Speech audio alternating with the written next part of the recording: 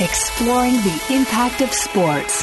Welcome to Rich Take on Sports, the sports podcast with life. Having conversations and hearing personal stories from those who have been impacted, built, and inspired by the role of sports in their lives.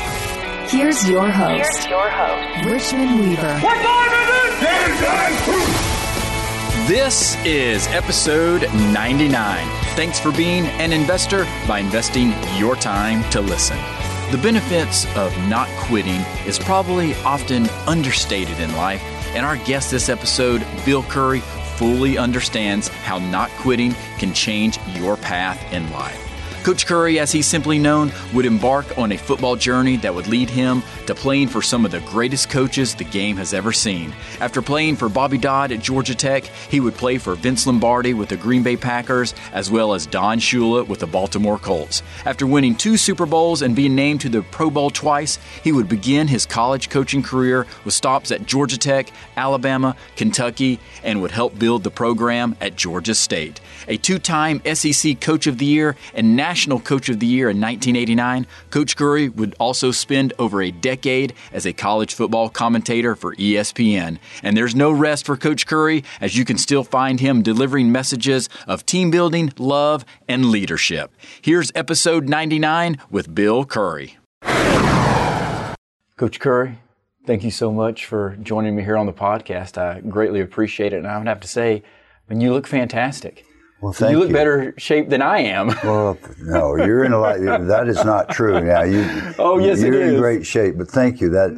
That's something that I've got a lot of wonderful doctors. Unfortunately, I need all of them. But one in particular, my neurologist, just stood me up in front of my spine one day. He said, "This is the X-ray of your spine. You see this? That's not a good neck. And down here at the bottom, you see this right here, Bill?" I said, "Yeah, I see that, doctor." He said, "Gain 50 pounds and you'll never walk again." Do you understand? I said, "I believe I got it." Yes. You got it. So I do train, and thank you for noticing. Yeah. So what's your regimen then? What do you do? How to stay in shape? Now, I'm neither bragging nor complaining, but I have had 5 shoulder replacements. I was always the smallest lineman, and my shoulders just weren't suited for the National Football League, but I love playing, and I played a long time, and I would do it again. What everybody's wondering, would that nut go back out there? Yes, I would. But one time, my brilliant shoulder doctor said to me, you're going to lose a lot of blood, and I'm not going to do a transfusion because I don't want to risk bad blood at your age. And so you're going to be real weak after this surgery. And I thought, yeah, right. I'm super. Yeah, you're a man, right? I recover so fast. And I do. I'm blessed with good genes. I recover quickly from injuries, and I always have. Good thing to have if you're going to play our sport. But this time he was right. I could hardly get around. I was so weak. And for about 6 months, I wallowed around in self-pity thinking, well, gosh, how long is it going to take for my blood to regenerate? And I bumped into a guy that was in his mid-50s. He had 5% body fat. He had washboard abs. And he was a ferocious trainer, owner of a very successful company. He employed me as a speaker several times, and I appreciated that. So I said, "What have you been doing?" And so I got his regimen, and it's very rapid, cardiovascular, stimulating weightlifting. And my father had been a weightlifter, a national champion, and I had rebelled against weights because Pop used to make me lift when I was young. So I had stopped lifting completely. I went back in the weight room. I do a lot of reps, a lot of leg presses, a lot of the only upper body exercises I can do are shrugs and curls and pull downs, but I do them fast, and I get winded and do the cardiovascular, and I've been doing that for about 2 years, and it works, and I recommend it. And people my age, I'm 76 now. If you can do those things, you should be doing them. 76. That's amazing. I mean, again, you look absolutely fantastic to be 76. And I want to be looking like you, and I'm 76, so I need to get that regimen from you. That's a wonderful compliment. Thank For you. sure. So when you think about 76 years old and I know you've shared your journey to a certain degree before, but go back all the way to the earliest days of this love of football and how it began for you. I hated football. I didn't even watch football. Not only did I not want to go out, I didn't want to watch it. I had two goals in life. Number one, marry Carolyn Newton. This is about 12 years old. Marry Carolyn Newton, the most beautiful girl in the world and the smartest kid in College Park, Georgia. Number two is to pitch for the New York Yankees. And we got this funny thing at our house, this little contraption with a screen like that and some rabbit ears. When I was 10 years old, it was called television. And it had these little garbled figures running around. And the first thing I remember seeing was the World Series. Yogi Berra, Whitey Ford, Elston Howard. Mickey Mantle was a rookie when I was 11 years old. I was hooked. And so I became a little league pitcher. And I had a gracious manager that let me come out there. I wasn't good enough to be on his team, but he took me anyhow. And I got to where I could pitch a little bit, and I just thought, these are the things I'm going to do. And only one thing kept me out of the majors in baseball. What's that? Talent. That's something big. You have to have. And as for the Carolyn Newton, she wouldn't speak to me for 6 years because I was always in trouble. I was short and fat and mean, but I grew about a foot during high school. We started dating when we were seniors, and December the 15th, we'll have our 56th anniversary. Congratulations. So, thank you. I was 50% successful on my goals, but somewhere along the way, I got dragged onto the football field. Because in College Park, Georgia in 1955, I'm serious about this, if you wanted to get a date, you had to be on the football team. And so I stumbled into the locker room for all the wrong reasons. It was a nightmare. We're in College Park, Georgia. It's 102 degrees, no air conditioning, awful equipment hanging on from pipes and stuff. The stench, you could smell it 2 blocks away. Riding your bike to practice at 6 o'clock in the morning, you could smell the locker room. The CDC could do studies of the cultures that developed in those nasty uniforms, and they could have spent a decade just finding out what grows in and we put that stuff on our bodies. We went out on the field, the coaches started blowing a whistle, and we started running into each other. Now, if I can stand 60 feet, 6 inches from you and throw something at you, why do I want to run into you? I didn't want to do that. I was scared. I was chicken. And I decided, as I usually did when things were hard at that age, I'm going to quit. I'm not doing this. They're all nuts. And I had buddies that loved it. They loved going to practice. I thought these guys were sane. They're out of their minds. This ridiculous sport. I'm out of here.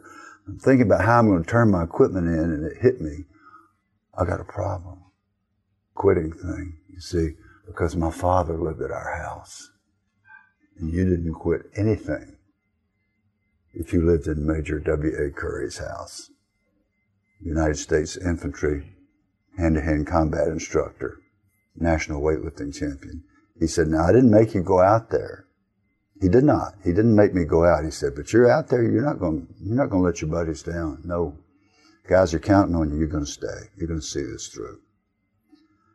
And then it got worse because they assigned me the position that nobody wanted to play, offensive center. I remember Coach Shattuck saying, well, Bill, I guess you're going to have to learn to hike that ball. I thought, no kidding, Shattuck. Somebody's got to hike it. Now, let's think about this. We got this 13 pounds per square inch oblate spheroid, really hard. And you want me to put it on the ground, spread my legs, and pull it up right there, hard as I can? Are you kidding me? And Tommy Fields, our quarterback, is going to put his hands where on me? No. I mean, Coach. No, thank you. Let's discuss this. This is a complex transaction we're contemplating here. I don't want to hike a football. Who wants to hike a football? Worst thing that could have happened for short, fat, lazy Bill Curry, right? Wrong. Here's where football starts to take hold in a young psyche and make all the difference. 4 years later, at Georgia Tech, I learned to hike that ball to Billy Lothridge, a Heisman Trophy runner-up. At the end of my senior year in the Senior Bowl, I learned to hike that ball to Joe Willie Namath. And a few months later, I learned to hike that ball to Roger Staubach and John Hewitt and Bob Timberlake and Craig Morton. And the week after that, I learned to hike that ball to Bart Starr and Zeke Bratkowski. And 3 years later, I learned to hike that ball to Johnny Unitas and Earl Morrall. And then later, on different occasions at different teams, I learned to hike that ball to Bob Greasy and Dan Pastorini and James Harris and Darryl LaMonica, and the greatest generation of leaders in our sport in the history of the game, only because the position of offensive center exists. There was no other position in all of sport that would have allowed Bill Curry to have a career other than offensive center. So if you think you're in a bad spot, try doing it as hard as you can. You may not have a choice.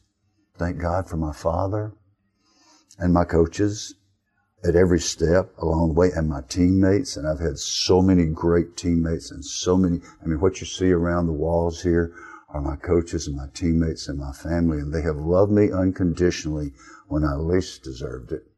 And I wouldn't have been there had there not been such a position as offensive center. When was it the moment, though, then that it became a love?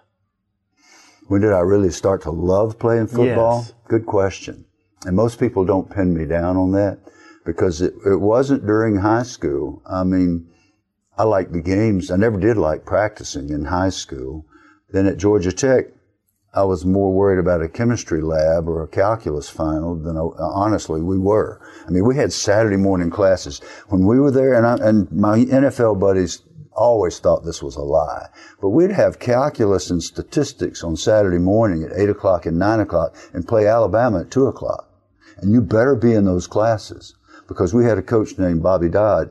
If you didn't go to class, he loved you. He would, even if you weren't a very good player, he would keep you around. You cut class, you would run up and down those stadium steps till you were gagging and just loving chemistry at 8 o'clock in the morning. That's what happened to me. So it was such a strain to do the academic stuff and try to progress. I didn't start a game at Georgia Tech till the fourth game of my fourth year. It took me forever to mature enough just to get on the field at Tech.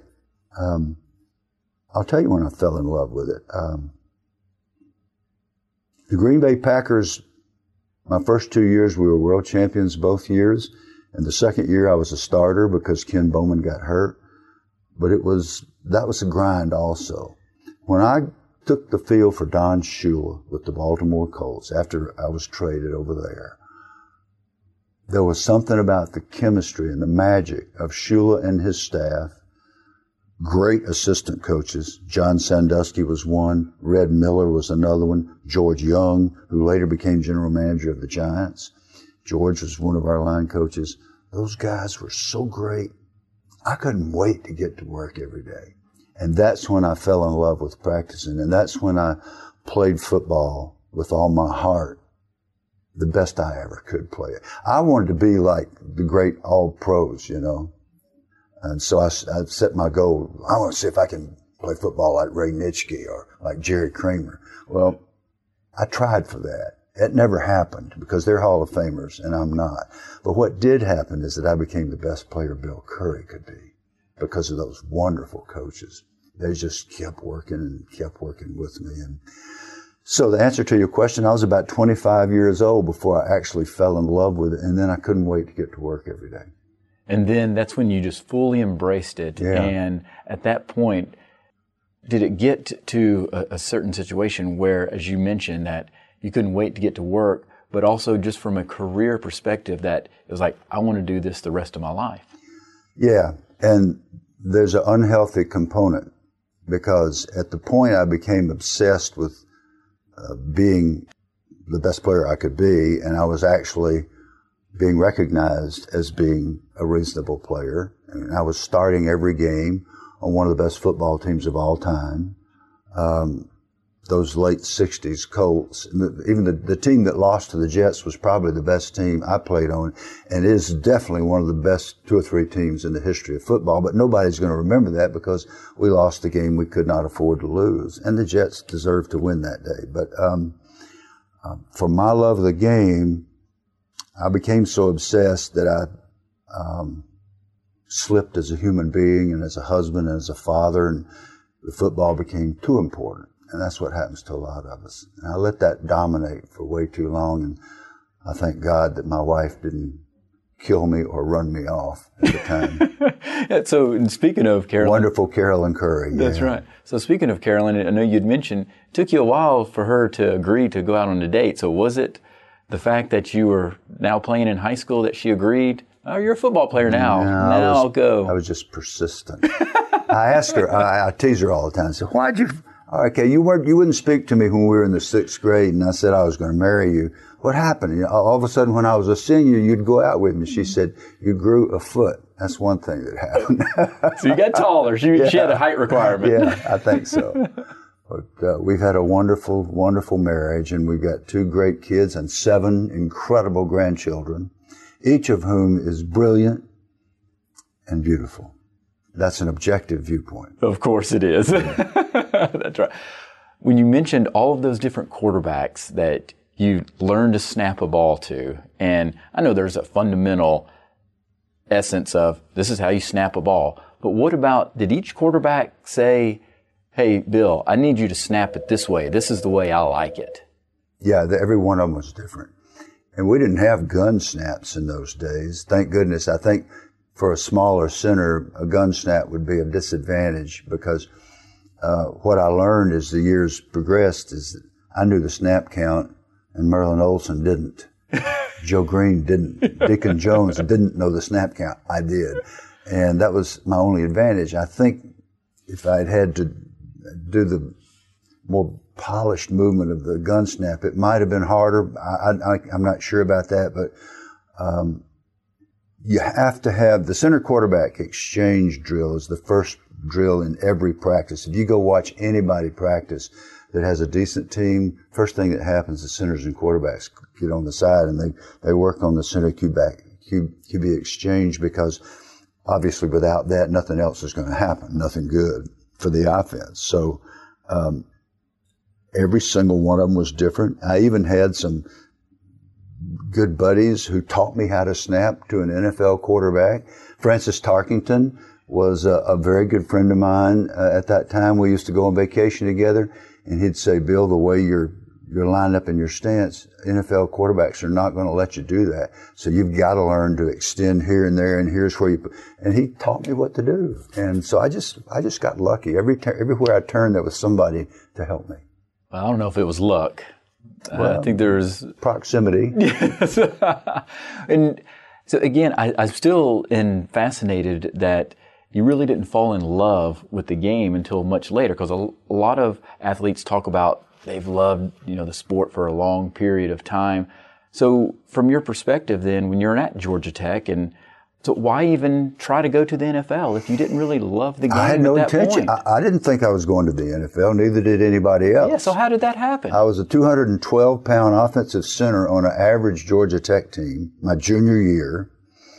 And my phone rang early one morning. I was so clueless. I didn't know they were having a draft. I didn't know the NFL had a draft. I did not know. Now imagine no clue that. at all. No, did not know they were holding a draft, did not know they had one. Didn't care. And the phone rings, and it's my brother-in-law, Carolyn's little brother, Ronnie, and he says, hello, Green Bay Packer. I hung up on him, I think. He's very clever. He's always messing with me. He called back. He said, boy, you better get a newspaper. The Packers have drafted you in the 20th round. Well, the NFL had 20 rounds in the draft in those days. And I went and got the paper, and sure enough, I had never gotten a letter or a phone call from the Green Bay Packers. Nothing at all? Nothing. And there I was, the 20th round selection. Lombardi had turned to his personnel man, who loved to tell this story.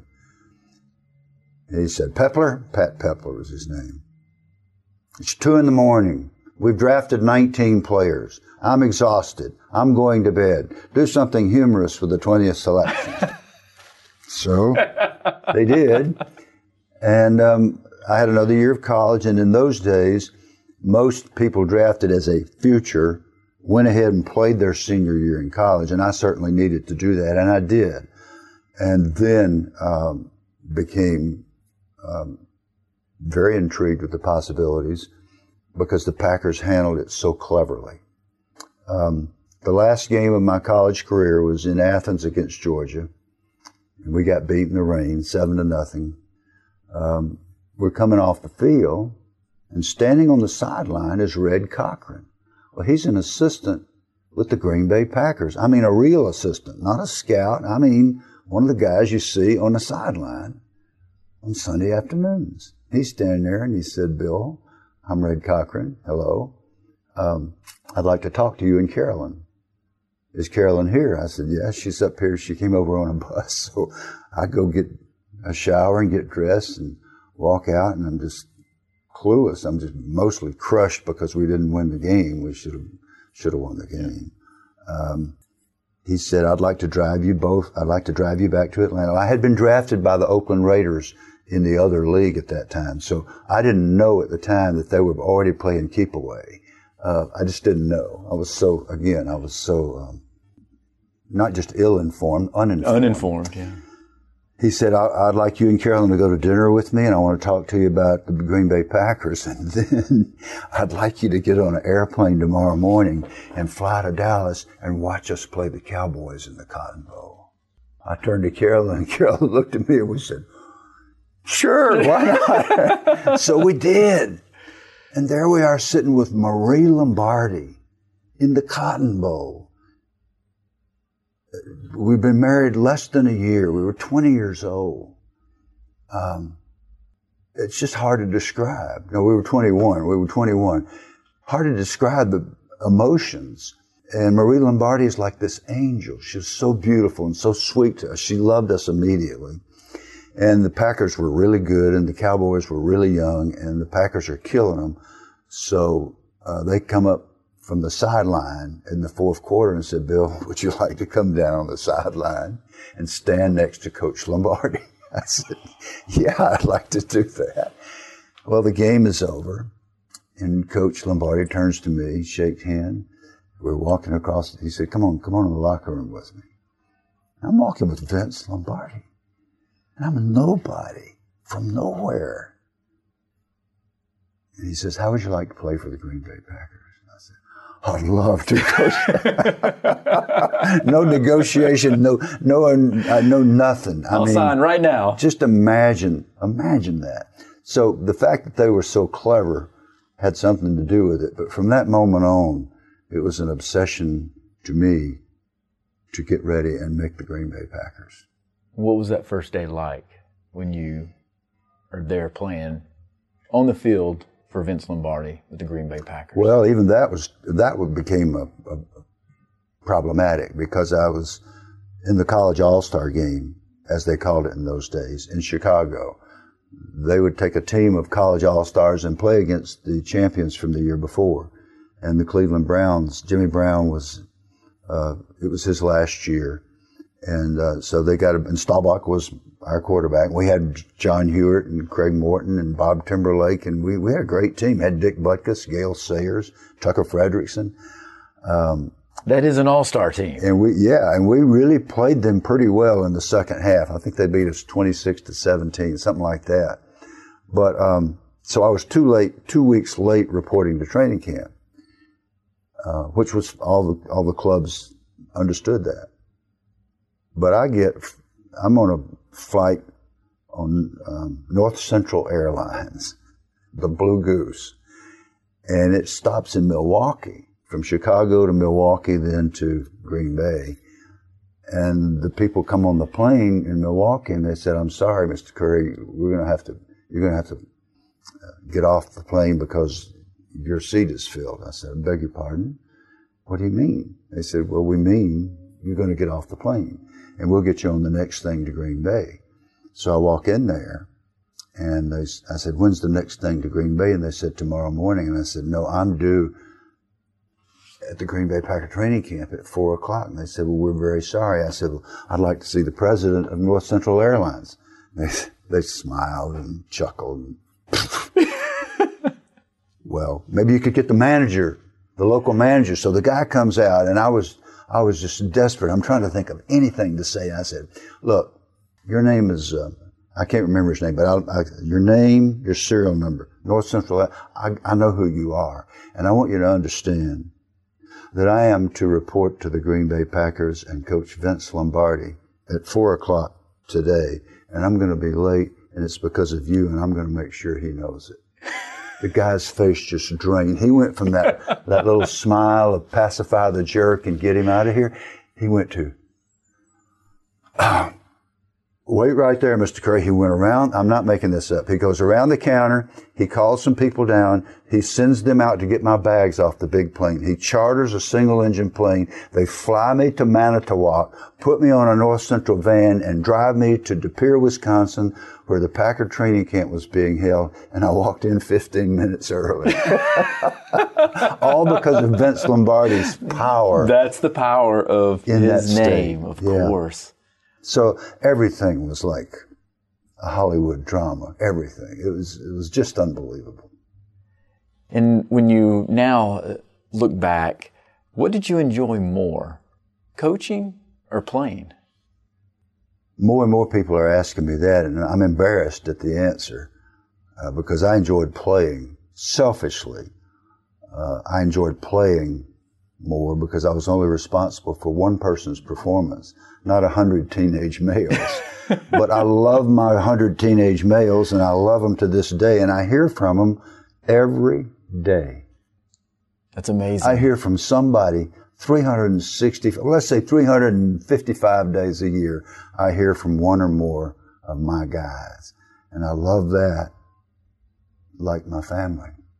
But as the selfish part of getting to go out and line up against the greatest football players of all time, see if I could block Merlin Olsen. Not very often. That's what but to try. But you tried. Try to block Joe Green, Deacon Jones. I mean, it was so thrilling to work so hard all week and see if you can get a game plan, see if you can figure out a way to take your meager little body and pound it into the greatest players of all time and see if you can compete and earn their respect. And that was a thrill that will, well, it lasts a lifetime.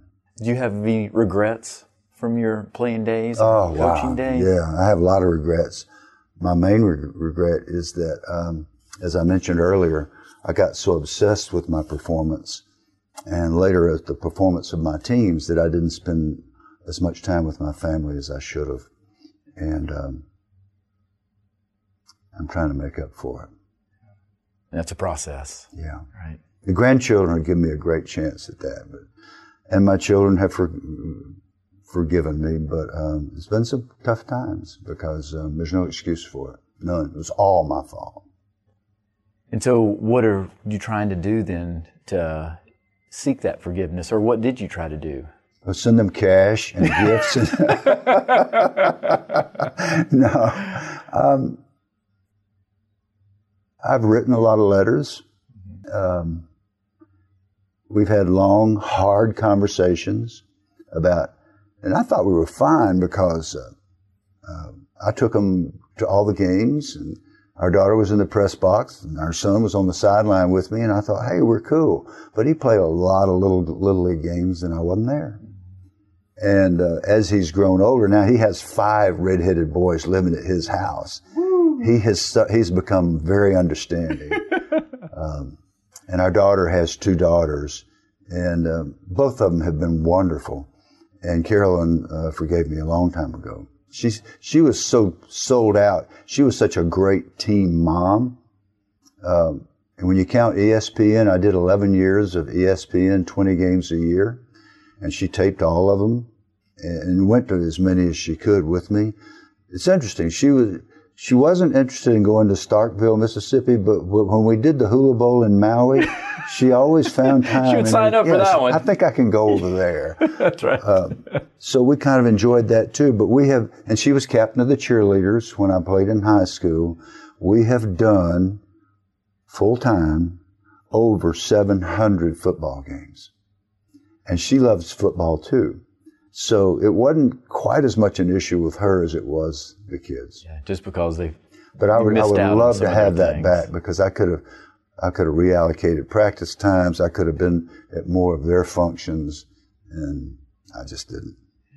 And one of the things that I think you and I have a common thread on is just the impact of sports and what it means to people and how it's intertwined in leadership. And so why is that so important to you, to being able to spread that message, especially when it seems like right now in society we can be so divided at times, but what sports does to bring us together?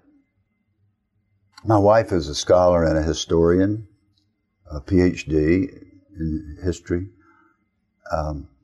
She'll watch a political figure and she'll say, he never played a team sport. I know exactly what she's talking about, because you can't be a racist and step into a huddle anymore. The guys will call you out. You can't be a sexist and be a part of a quality football operation. All the football operations now have females involved in the training room, in the front office, very often in the equipment room, and they're head trainers. They're not just make-up jobs. They are real. So everybody's important. And Vince Lombardi and Don Shula's greatest attribute in both cases was that they would not allow prejudice. There was no such thing as racism on our team, and everybody knew it. So you were expected to learn to love the guys, whether you started out loving them or not. And for the teams who win and win and win, there are a lot of differences, a lot of different styles, a lot of different formations, offenses, defenses, etc. But the one thing they have in common is a bunch of guys who refuse to let each other down. And when you got that, it is so much fun to run on that field. And when did you feel that you were truly a part of that first team, the Green Bay Packers? Probably when I got knocked out being the wedge buster, running into Jim Parker. It's a bit of a fib. I tell the story of, I was a wedge buster on the kickoff coverage, because if you played for Bobby Dodd, you learned how to play on special teams. And so that was a huge advantage. I was a long snapper. It's probably the only reason I made the team. But I was expected to be the wedge buster, and Baltimore Colts had a guy named Jim Parker that was an offensive lineman. At the time, I did not know he was the greatest offensive lineman of the first 75 years in the NFL. He weighed about 8 million pounds, and he was fast, and he was quick, and he was number 77, and I saw him in the middle of the field, and I just took off running and ran full speed he was number 77. I hit him right between the sevens, and that's the last thing I remember. Somebody walked by me and nudged me with their foot and said, "We don't waste timeouts carrying rookies off the field." So I crawled off the field, and then the joke part of this that's not quite true is I go to a teammate, Junior Coffey, and say, "Man, I'm blinded in my left eye." He said, "Turn your headgear around. You're looking out the ear hole, buddy." That's how it felt. I think about that moment, I realized what the NFL was really about. So it was different. It was so different. Yeah. And what about the differences between Coach Lombardi and Coach Shula? Well, they were both great human beings. I hated Lombardi when I was there, and I said so after I left, and I'll regret that all my life. I had to go to his hospital and beg his forgiveness, which he granted, which proved that his priorities really were what he claimed: your religion, your family, and the Green Bay Packers, because he forgave me when I least deserved it. I've never forgotten that. But Don Shula understood me, and he understood all of us. His greatest gift, I think, was the capacity to build relationships with each player, so that not only did we play for each other and to win the game, but we played for him. My first game with the Colts, he thrilled me to death. He made me special teams captain. Like I said, Coach Dodd taught us to play special teams. So I'm walking out with John Unitas for the coin toss. And wow, big deal. We were playing the Falcons. And about the middle of the third quarter, I clipped a guy right in front of our bench on an 80-yard punt return. So the punt return's called back. Shula runs on the field, grabs me by the shoulders, shakes me, and screams profanity that would have made Lombardi proud. Well, if you come across the white lines in the NFL, they're not any nice guys, so I screamed profanity right back in my head coach's face without thinking, as usual. So Tuesday morning, we're watching the film, and John Sandusky, the assistant coach, said, "Curry, is that a clip?" I said, "It might be." He said, "Well, let me make a suggestion. Next time you decide to dog cuss the head coach on national television, you make very sure it's not a clip." So I'm thinking, Carolyn's flying in with our 5-week-old baby girl, and I'm going to be cut after one game with the Baltimore Colts. Did you really fear that? I really did. I wouldn't have blamed him. I went and found him. He took me in the equipment room, and I said, "Coach, I'm so sorry. I was out of line. You crossed the white line. You told us when we crossed the white line, we don't have to be nice to anybody, but I shouldn't have done that, and I promise you it'll never happen again." You know what he did? He smiled. You know what he said? "I kind of like that. Just don't clip the guy." And I mean, we would kill for him. I would have played when somebody understands you and gives you that kind of reprieve, and you think about getting your head across the front and not clipping people. And he said, "We're going to be the least penalized but the most aggressive team in the NFL." And that's exactly what happened. And nobody could beat us. Same thing with Lombardi. Nobody could beat us. And we weren't always happy with when they put the hammer down on us, but we loved getting those Super Bowl rings in the mail. Obviously so. Those were some dominant teams for sure. And you mentioned the impact that you've had in terms of you still have players reach out to you consistently, and also just what you've been able to do for other coaches as well, like a Dabo Swinney, just the words that you shared with him on a napkin. How does that make you feel? You know about that too. I do, yes. So Dabo tells everybody. Yes, he does. And it's a great story.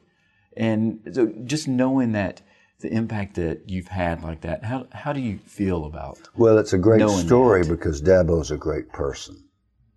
I put notes in other people's hands that didn't respond the way Dabo has. Dabo's just got such a powerful force toward good and toward excellence that he can do. What he does with his team is like nobody else I have ever seen, including Lombardi and Shula, certainly not Bill Curry. He gets those guys to win virtually every game, and they have fun. They actually have fun. How do you doing this? Dabo's got a sliding board in his. Have you been to his place? I have. Yes. I said, "I'm not going to do the sliding board, but you are. You're going to do it."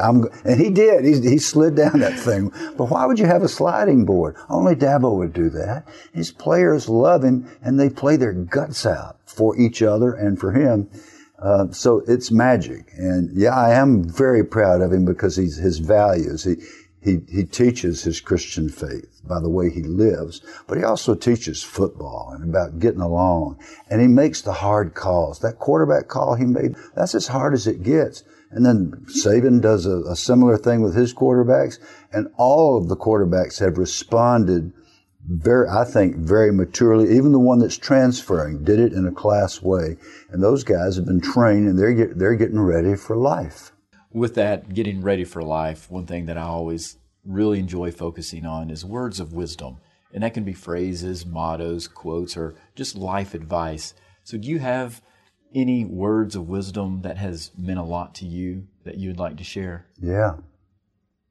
Love God with all your heart, all your mind, all your strength, all your soul. That's the first and the greatest commandment. And the second is just like the first. Love your neighbor as yourself. That would be my advice. It comes from a much greater source. Well said. Coach Curry, I can't thank you enough for joining me on the podcast and allowing me to step inside your office. It's a true memorabilia room, that is obviously, and it's been an honor. Thank you. Well, it's an honor to be with you, Rich. Thank you. You never know what opportunities you might miss if you give up on something too early and not persevere through difficulties. And it's those times when things seem too hard to continue that develop strength in all of us. And as Coach Curry's life changed the day he pushed through his desire to quit, but we must also understand that there's a balance that we have to seek in that drive to succeed so you don't miss the truly important things in life.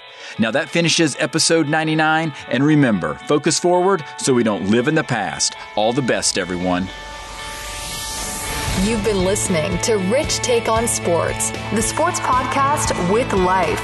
Visit richtakeonsports.com to subscribe and catch up on any episodes you might have missed. You can also follow us on Twitter @RichTakeSports. Thanks for listening.